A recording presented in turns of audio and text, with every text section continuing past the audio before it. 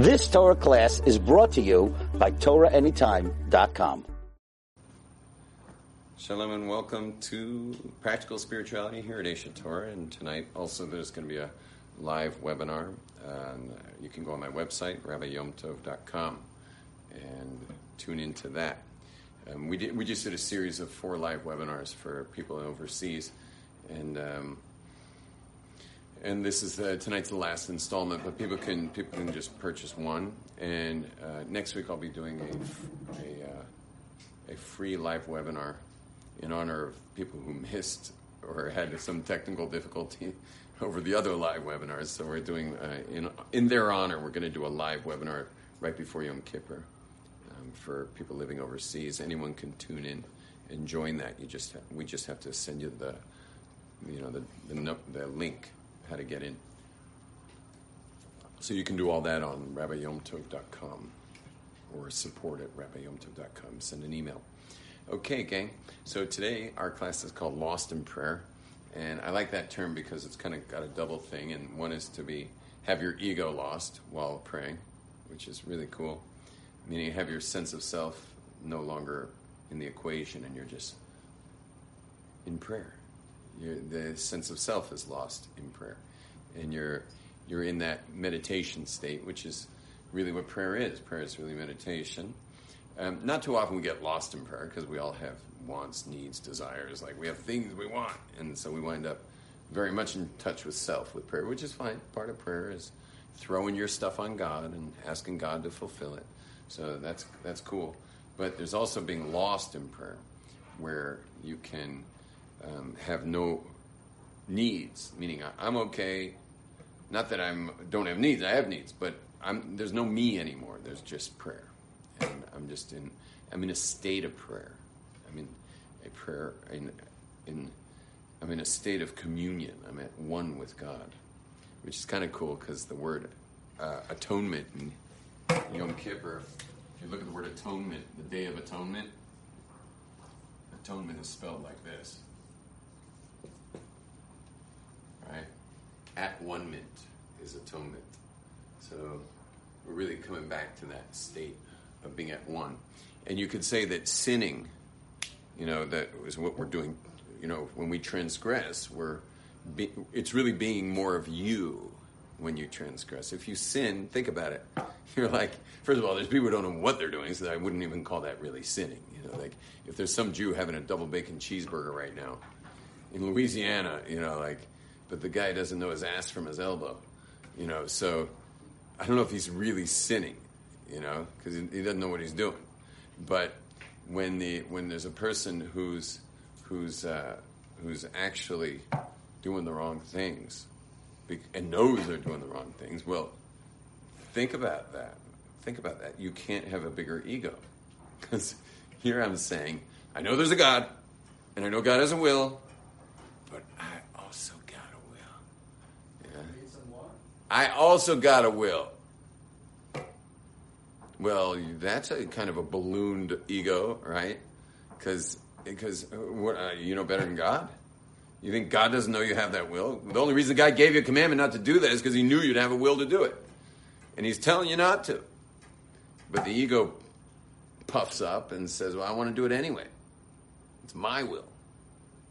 And so that's why you can't really sin without having a major egomaniac moment. You have to have an egomaniac moment to sin.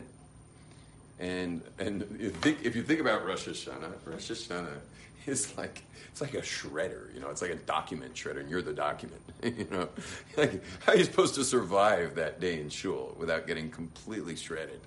It really reduces your resolve. I mean, first of all, it's like any cold, there's sleep deprivation going on. We say slichas the night before, from like midnight to like 3 a.m, or a lot of people start at like 4 a.m. You haven't even slept. Then there's many people who fast before, you're really ideally supposed to fast before midday. So you didn't even get any nutrients. So you're sleep deprived. Now you're fasting till about noon. And so, this is exactly cult tactics.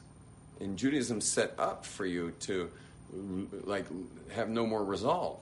Then you finally get in a synagogue, and it's like slow, really slow, and it's really long. And all you're doing the whole entire time is just basically saying, Avinu Malkeinu, our Father, our King. You know, you're just kind of like, our Father, our King, our Father, our King. You know, you're just like totally brainwashed by the end of Rosh Hashanah. Which, if there is truly a God and He's truly the King and we're supposed to be doing His will, is an amazing thing. So it's really wonderful to be, you know, put in that kind of trance.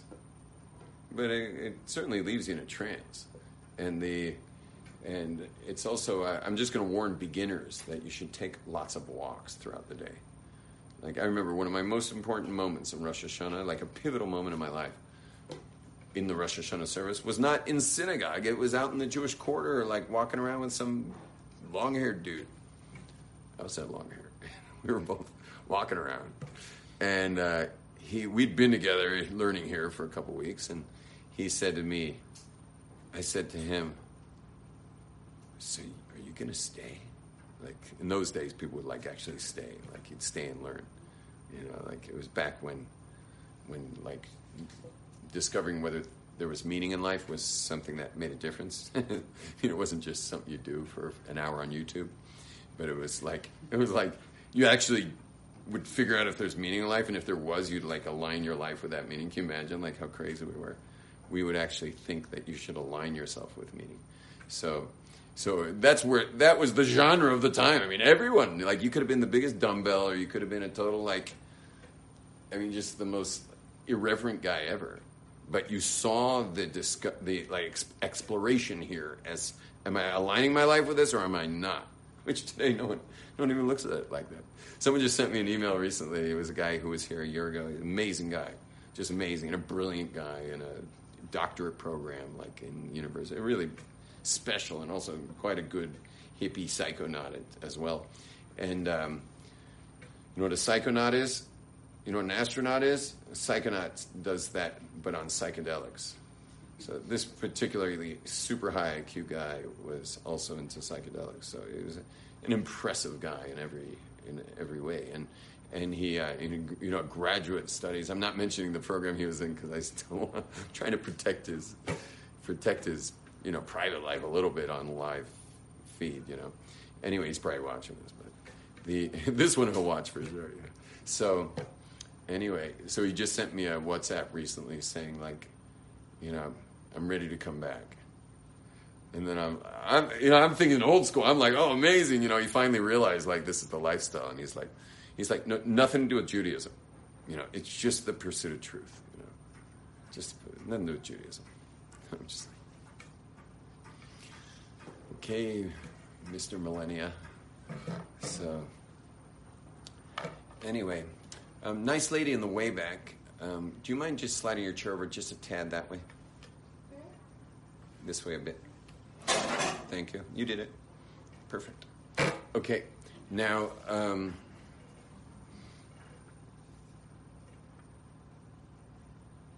so I'm walking with this dude in the old city during Rosh Hashanah when we just couldn't take it anymore.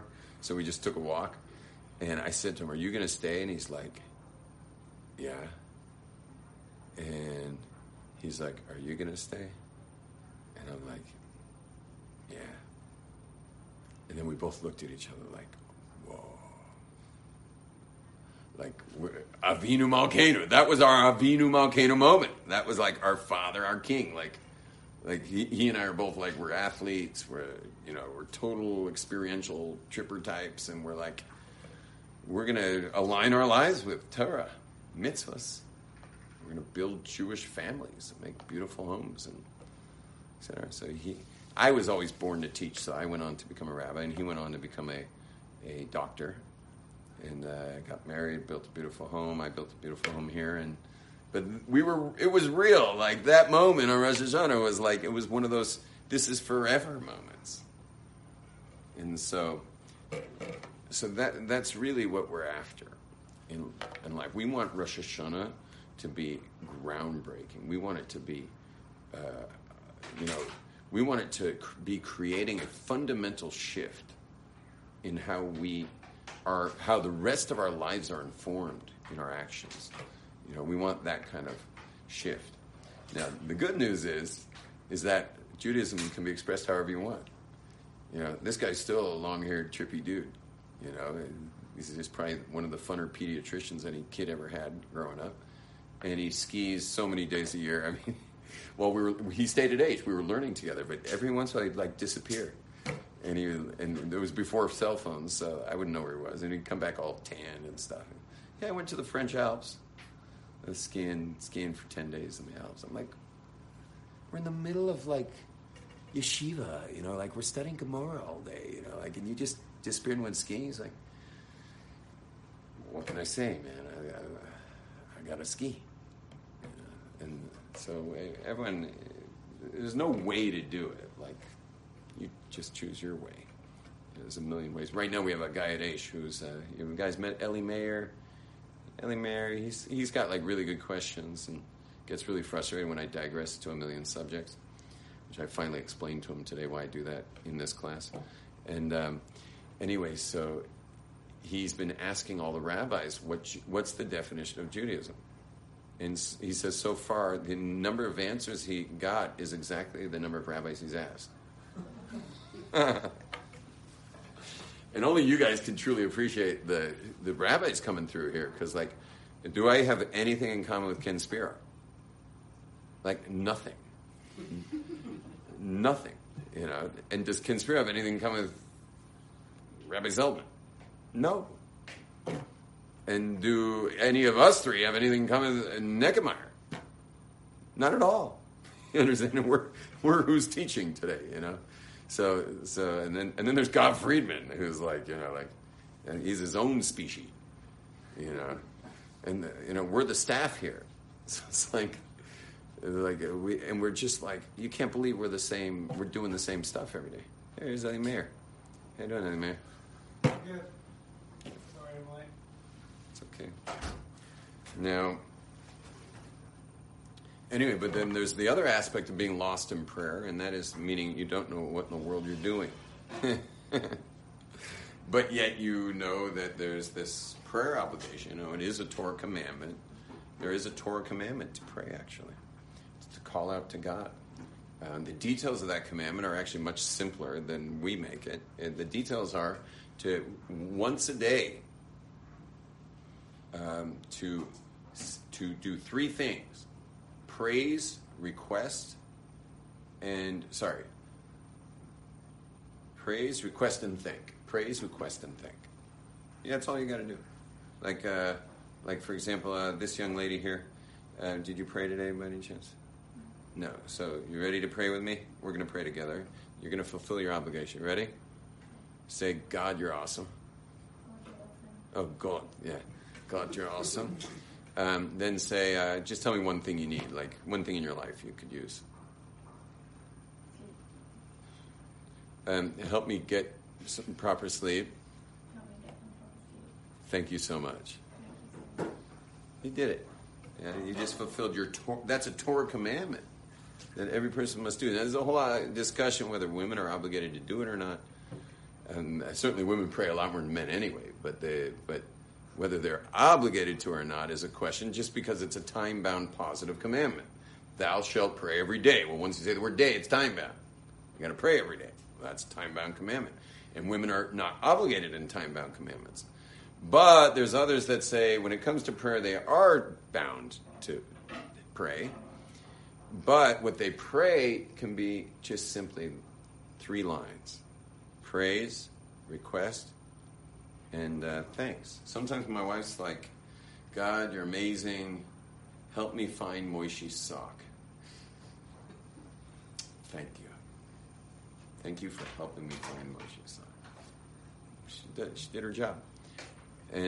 But what happened was that commandment, Spencer, got attacked by the rabbis. The rabbis went when you click on something, you got this big long website. So the rabbis started clicking on that one and clicking. And they just they went to town. Why? Why'd the rabbis go to town on this one? And the reason why is because these rabbis were super Kabbalistic, expialidocious people. And they were they knew all kinds of cool stuff about the names of God and different worlds you could enter and realms of spiritual planes that you can actually connect to. And they knew all that stuff, and they were doing it. Started off, it was just being done by the Kohanim at the temple, first temple. There was no prayer, meaning they did their thing, these ceremonies, and they were super trippy Kabbalistic realities going on in there. And you could come and be part of it. It was really freaky. And then you could, animal slaughter and blood everywhere and incense wafting through the air, freaking everybody out. It was highly intoxicating smells. And not to mention the song was a blow away live concert going on at all times. This made Burning Man look like a Las Vegas show, and Lahavdil.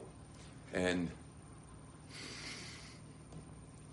so anyway, the second temple, the rabbis, where we didn't have the same, kind of amazing Kabbalistic stuff going on. We still had the temple. We were slaughtering the animals. We were doing the mitzvahs that Kohanim do. And also they were using a lot of these names of God and stuff. But we didn't have that same kind of spiritual level.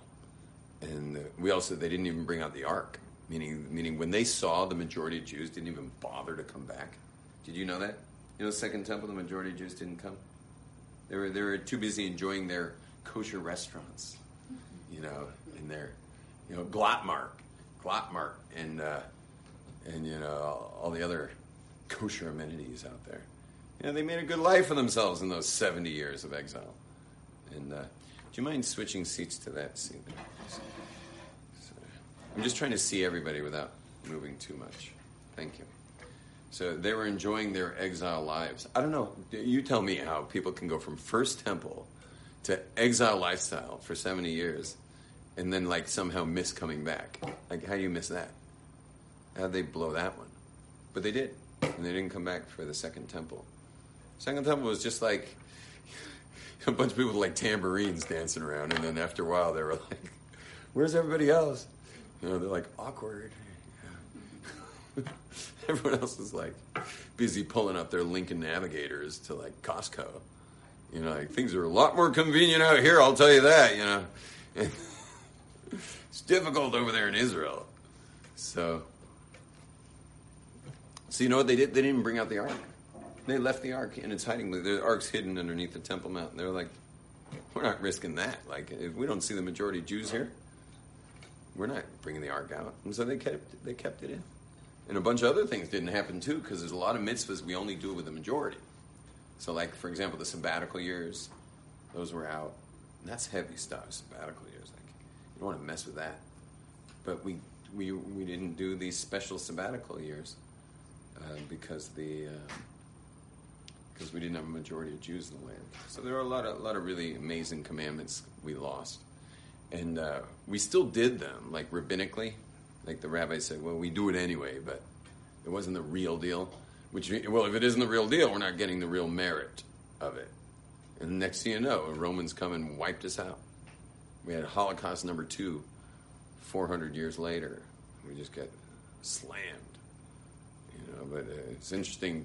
I know everyone likes to blame the way everyone behaved here because they were not behaving that well. They were very observant, but they were not behaving well towards each other in the Second Temple period. And meaning the Jews were not being they were kind of being like they can be today. They were a little judgmental and mudslinging. And so, but we like to blame them. Who knows? Maybe the people to blame are the people who didn't come back. What do you want them to do? The ones who came to Israel, they didn't have a lot of merit that comes with commandments that come with a majority. You need a majority to do them. And so we weren't able to do them, and we weren't even able to bring out the ark. So what kind of Yom Kippur service takes place without an ark? You know, like the Kohen Gadol for 400 and something years is going into the Holy of Holies every year, and there's no ark. So, like, what are you supposed to do with his service there without the ark? And so, anyway. So what happens is the rabbis went a little wild on the prayer thing, and they said, Second Temple, they're like, well, we still know all the Kabbalistic stuff, so we're going to create a Kabbalistic prayer service, which is like, you know, a real Temple of Doom, super cool thing that, like, it's a cosmic thing. But what happened was it gave, once the temple was destroyed, we had that whole, you know, Roman Holocaust, you know, at the hands of the Europeans, we went into exile, and then next thing you know, it's like synagogue Judaism. You know, it's like, why don't you just kill me? You know, synagogue Judaism, that's like church or something. You know, like nobody wants to go there. At least the Christians, they only have to go once a week. We got 3 times a day. They set it up 3 times a day. It's like, oh man, you know, like, jeez, like who wants that? That's why, like, a lot of us rabbis here at Aish, we do a lot of, we'll do meditation for an hour or two before we'll go to synagogue. And I tend to do it after. Nechemiah, the next rabbi, he does it before. You know, I think he's up to like 2.5 hours now a day of meditation before even getting into the synagogue. So because we know what they meant. You know, we definitely know what they meant, those rabbis. But ever since then, we've just been kind of trapped in synagogue Judaism. Ever since that moment. This is why Hasidim have turned the synagogue into a more experiential place, because they just were. I think they were just dying of boredom, you know, and long prayer services and stuff. So they, and even non-Hasidim added a lot of. Ashkenazi non-Hasidim added a lot of, at least for the high holidays, they added a lot of song and stuff. But the Hasidim, they, like for example, the synagogue over my house is non-Hasidic, Ashkenazi non-Hasidic. Very holy people up there. But let's say the Shabbat prayers are about 1 hour and 40 minutes with the whole Parsha. There's Hasidic synagogues in Jerusalem with the same amount of stuff you say that are 4 hours long. I mean, how do you say something that can be said in 1 hour and 40 minutes? How do you stretch that more than double? And the answer is that they're doing all kinds of other things during it to, you know, get the heart moving, get the emotions, get it experiential. And so, but because I think all of us have a ton to say on Rosh Hashanah, so we're all going to be, even the Ashkenazim put a lot of music to it and stuff. And we get the singing going. Then the non-Hasidic people also will do quite a bit of singing. And obviously the beginner's service is going to be singing Avinu Malkeinu, you know, which the most Ashkenazic shuls kind of blow that off. Singing Avinu Malkeinu. Some do, but a lot don't. Okay, I'm taking a little pause for anyone who has to say anything at this point. Yes. Hit it. I was going to ask if like we're supposed to pray and Can you turn off the AC for a minute? Just the ambient noise is too much. It's up above. Yeah. So we're supposed to pray and you're supposed to ask, thank, and praise. Is that right? Or praise, ask, thanks. Praise, ask, thanks.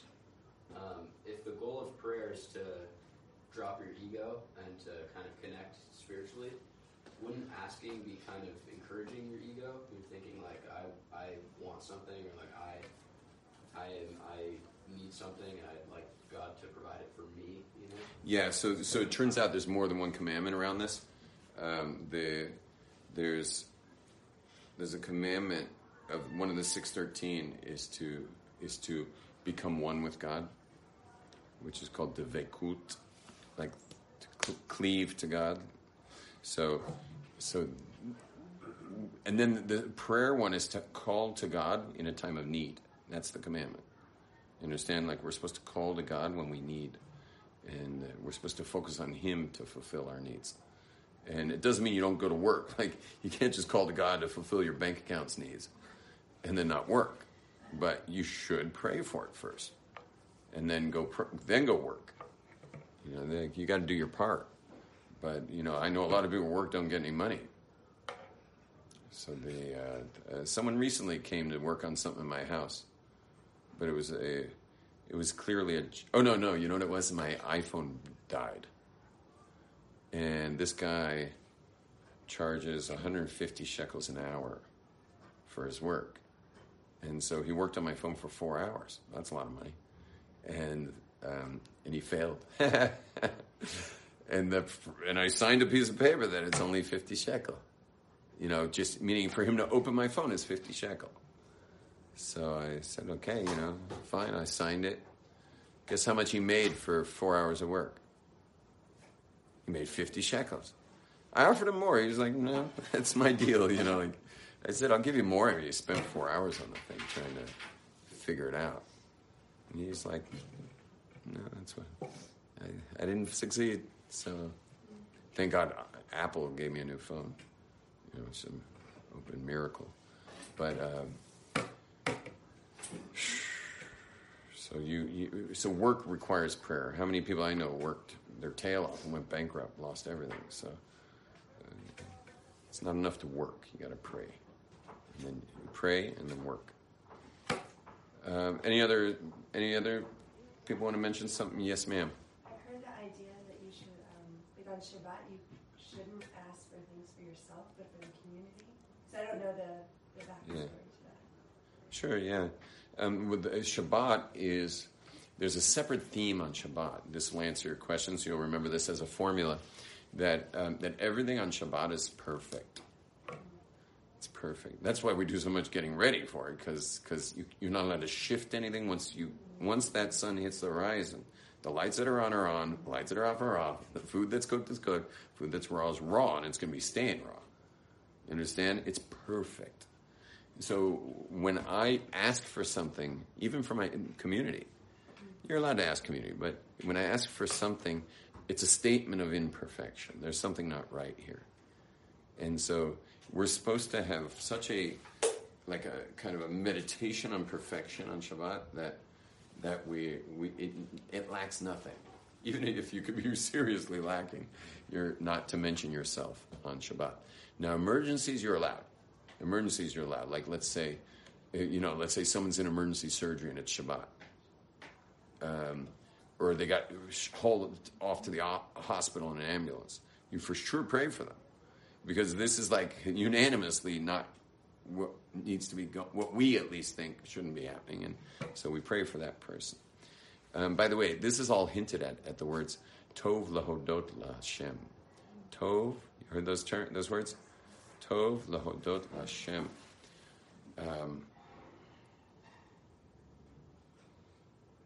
Tov lahodot laHashem means literally it's good to thank God. Tov, good. Lahodot, to thank Hashem, God. But our rabbis teach us that when you click on the words Tov lahodot laHashem, because when do we say it? Mizmor shir liyom haShabbat. This is the song for the day of Shabbos. Tov lahodot laHashem, and good to thank God. So the rabbis say that it's what's called, is the term tachlis. I don't know if you know the word tachlis. It's called tachlis hatoiv, the epitome of good, Shabbat. So in other words, it's good to thank God. Rather, it's good. Like everything's really good right now. No matter what it is, it's good. Too hot, tough luck. You know, like you forgot to turn on your AC. It's good. You're meant to be hot right now. It's like the term is surrender. You're surrendering to the perfection of what is. Because let's say you are sitting in a hot room, which this room's going to be real soon without the AC on. So let's say it's hot here. So is it exactly as hot as it is? Is this room exactly as hot as it is? And is it exactly as not hot as exactly it's not hot? Yeah? For sure. Right? It's exactly as hot as it is. It's exactly not as hot as it exactly not is. Exactly is not. That's a state of surrender. Doesn't mean you can't get up and do something, but on Shabbat you can't. So it's the ultimate good. Because whatever it is good, because you can't do anything about it anyway. So it's like the ultimate good, and therefore I don't pray as an individual on Shabbat. Any other randoms? Questions? Yes, ma'am. Are you allowed to pray for spiritual improvement? Spiritual improvement on Shabbat? That's an excellent question. I would guess you could. That also shows that we're not perfect. Yeah, but it's a little different there. That's the point of all creation. So the whole point of you being here is for perfecting yourself spiritually. So it could be that just like Shabbos is the Tachlis Atov, well, the Tachlis of your life, like the epitome of your life, is closeness with God. And if you're lacking in that, could be that that's okay. I don't know, though. I can't really answer that question with authority. Any other random question on prayer at this point? Okay, now, check this out. Ellie, Mayor? So you're supposed to pray for him to give you what's fit for you. Yeah. But are you allowed to ask specifically what you hope that could be? Yeah. Like, for example, God, please give me the right amount of money, but I hope it could be enough to buy a Corvette or something like that, right? Corvette, yeah. That's actually not my dream car, but just as an example. Sure. I just drove an antique Corvette in L.A. It didn't even have seatbelts, like a really old Corvette. Like the Stingray, like the front was like 10 feet long. Just that huge hood area. How cool was that? And my wife in the car. I floored it.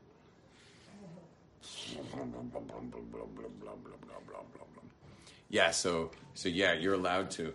What I do is if I want something that's a little extravagant, like a Corvette, so when I ask for it, I say, only if it's good for me. Heard that, Eddie Mayor? Yeah. Only if it's good for me. I don't want it if it's not going to be good for me. You got it? Okay, here we go. Now, there's two types of prayer when it comes to prayer. There's formal and there's informal. Formal is the stuff that the rabbis did all that, embellishment on, that Kabbalistic stuff. And informal is prayer just between you and God.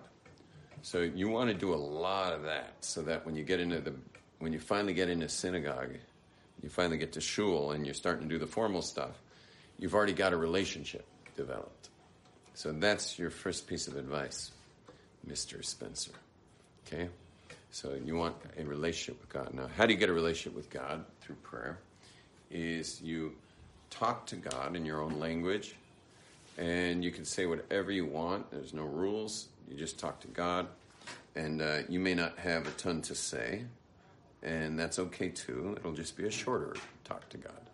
But it's something you want to do. You want to get yourself in a place where there's no one around, and just simply talk to God. You can even go up to the roof of this building, go into nature, but start talking to God. Some people like to talk to God before bed, because people are asleep and you're alone. Or let's say, hopefully the roommates are asleep, and you can just talk to God. The informal prayer is really important so that when it's finally time to pray, you have a relationship with God that you're coming in with, as opposed to just some formality. You can turn the AC back on. It's hot enough. Let's surrender to some AC. And now formal prayer has several subjects. One is priorities. When I say priorities, meaning it's a big part of prayer is to get your head on straight. Like we've got a million things that we're prioritizing in our lives, and prayer puts it all in priority. Like it puts it all in order. Puts what's important in order. Doesn't mean you can't pray for a Corvette, but there's a lot of pressing things in the Jewish world. There's pressing things in the regular world. There's pressing things, and then just the human existence has needs, and so prayer prioritizes all of this stuff for us. Another thing that prayer does is it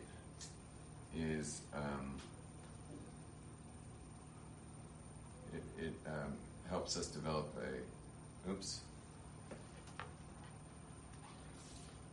just going to put informal prayer is a relationship.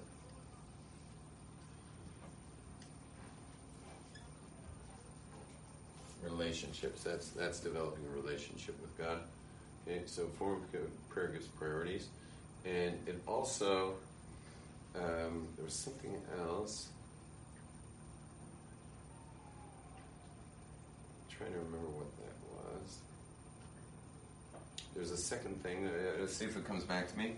But the main thing that we're going to talk about is alignment. It's there for alignment. And what is it exactly you're aligning to when you pray? So you're praying, you're aligning with four worlds. So the world number one, when it comes to alignment, is the world of, I'm going to put this in English, of emanation. And the second world is called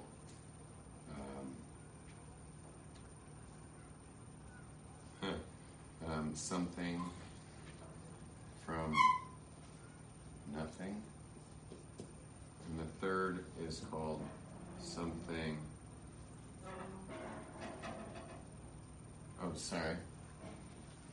I'm not going to call it something. The third one is called 1 to 1, or 1, like a ratio, 1 to 1.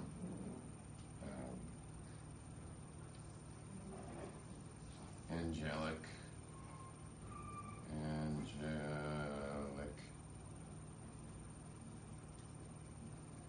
realm.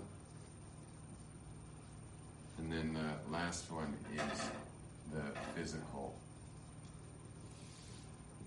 world. The physical world. So there are four alignments that take place in prayer. And our job is to align with each of those throughout our prayer service. So again, there's emanation is a super high level. That's where God's emanating light into creation. So it's like, you can't just jump up to there. That's not, you got to climb your way. And the way you climb your way is by starting at the bottom, which is the physical world. So you'll notice when you open up a prayer book, it always starts with korbonot, which is the offerings in the temple. Well, think about the offerings in the temple. There's mineral. For example, there's stuff that has to do with ashes. Like the altar has ashes in it.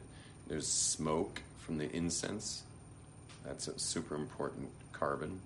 There's water involved. There's salt involved. There's these are all physical things. And in the human realm, so think about it. We got grains, like we got inanimate, like salt, ashes, fire, right? You got fire. You got smoke. That's inanimate. Then you got vegetation, which is like flour. There's wine libations. There's oils that are used. And there's the incense before you burn it is vegetation. Then you've got animal, which is birds, sheep, cows, bulls, goats. Yes, and then we got the animal kingdom. You see what's going on? We're like, it's all this physical world stuff. Today we read about it. We don't necessarily do it physically, but we read about it. And then you've got, in the human realm, who's doing it? Well, if you look at the human race, you got these people who are the people who witnessed Sinai. That's the Jews. Of the Jews, you got three levels. You got these people who are named Kohen. Then you got people named Levi. And then you got all the rest of the Jews, which I'm part of that last group. But we've got the highest of all the Jews is called the Kohen, and the Kohen's the one who does the service in the physical world. in the temple. So that's the first alignment that we do in the morning. Now, how do you get from one world to the other? So the answer is you have a connector that's like an escalator that takes you up to each world. That's called Kaddish. Kaddish is a secret ladder. It's like hooks and ladders here. It's a chutes and ladders. Kaddish is a ladder that helps you climb to the next world. And that's why, one reason why it's in Aramaic, you'll notice that Kaddish switches. You know what Kaddish is? Yiskadal v'yiskadash, that part. It switches to Aramaic. We've been praying in Hebrew this whole time, and then all of a sudden we're in Aramaic. The reason we're in Aramaic is because the spiritual parallel universes, which are filled with all these beings, they're not physical beings, but they're spiritual beings. In Hebrew, they're called malachim. These malachim, they only understand Hebrew. And Kaddish is this like super holy thing because it transports people. It transports you from world to world. Well, they're not so excited about that. They're like, who the hell do you think you are? Spencer, like you're traveling from world to world? Like, who invited you? Who invited you up to the world of the one-to-one angelic realm? Like, you want to hang out down here? Fine. You want to come up a realm? No, thank you, says the angels. So you know what we do? We switch it to Aramaic. Because those angelic beings, their job is to send stuff down or send stuff up. Well, when we're praying now, they're sending stuff up. When God's causing stuff, he's sending it down. Through them. Everything's through them. So you're now sending stuff up. Well, they're not so happy about that. And not to mention the fact you're going up with the stuff. I mean, you're going to go to the next realm. So they got like fly swatters. They're going to swat down your prayers. And they're going to swat you down in the process. But what happens is when you switch to Aramaic, they don't understand it. So they just send it up phonetically, and it gets recreated in Hebrew upstairs, because God doesn't have a problem with Aramaic. You can pray in English. God will figure that out. When you pray in English, all you have is these angelic things that send stuff up. They're just sending up the phonetics. They're not sending up English. They're sending up all your phonetics. And then those phonetics of the English prayer are then put together with what it means by God, not by these angelic things. So Kaddish is Aramaic to send up the prayer phonetically. Just one last thing you guys should hear. If you think about the climax of Kaddish, it's Yehei Shmei Rabbah, may his name, because all of this is made of his names, including this world, may his great name be blessed. Le'olam, this is the first world. Ulolamei, that's the next world. Almaya, that's why it's the elevator. It's the elevator up to the next world. You're actually praising his name. Le'olam ulamei almaya, up these three worlds. To get up to these worlds. So that's why we're saying Le'olam ulamei almaya, this three language of world. Just thought you might like that. Question? So for women who weren't obligated in this part, do them to do it on their own, or it's just not? You did that in your last Gilgal. Find something else to do. A woman could be a man and pass Gilgal? You for sure were a man. I personally think every woman was a man in a past Gilgal. Because you already did that. You already did that whole conquer the universe, like make your mark. That's why you're so chill. Because you're just like, I just want a man to support, and like, we're not looking for a woman to support, that's for sure. We're looking to have our name up in lights, like men like to, they want to make their mark on this planet. So how can a woman be so chill? Like, doesn't she want to make her mark? Souls don't have genders? No, for sure not. If they did, they'd be female. Neshamot. Yeah. But no, souls don't have gender. So and bodies don't either, really, until the 40th day of fetus. We learned Kabbalistically that until that soul is put into the body, God holds off on the gender. And guess what? Science says that you can't know the gender till the 40th day.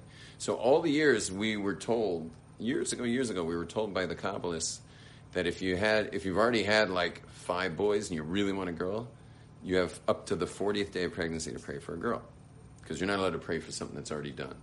It's called a prayer in vain. It's forbidden to pray in vain. Like if something's done, it's done. So, like for example, let's say your phone broke, you don't know how the stock market closed. You're not allowed to pray that it closed in your favor. It's closed. So it's a prayer in vain. It's already closed. So same thing. You're not allowed to pray for the gender of a child. What gender you want after the 40th day.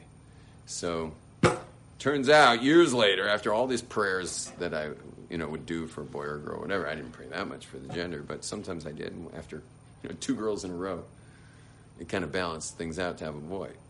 So then I'd pray for a boy. But it turns out that science, in the end, you can Google this later, has determined that you can't tell the gender of a fetus till the 40th day, which is pretty amazing that it's corroborated by science. And we've been doing that for thousands of years.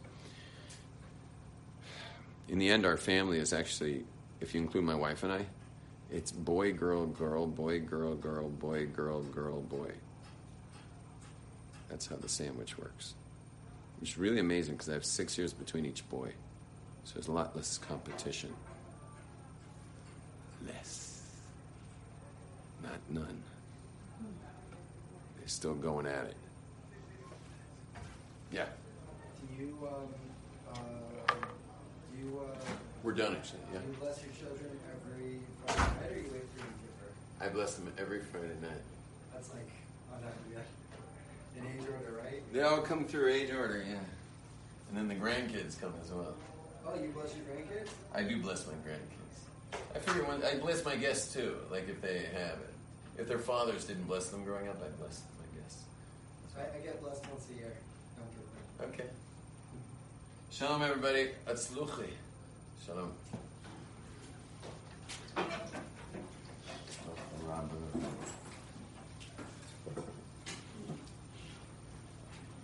You've just experienced another Torah class brought to you by TorahAnytime.com.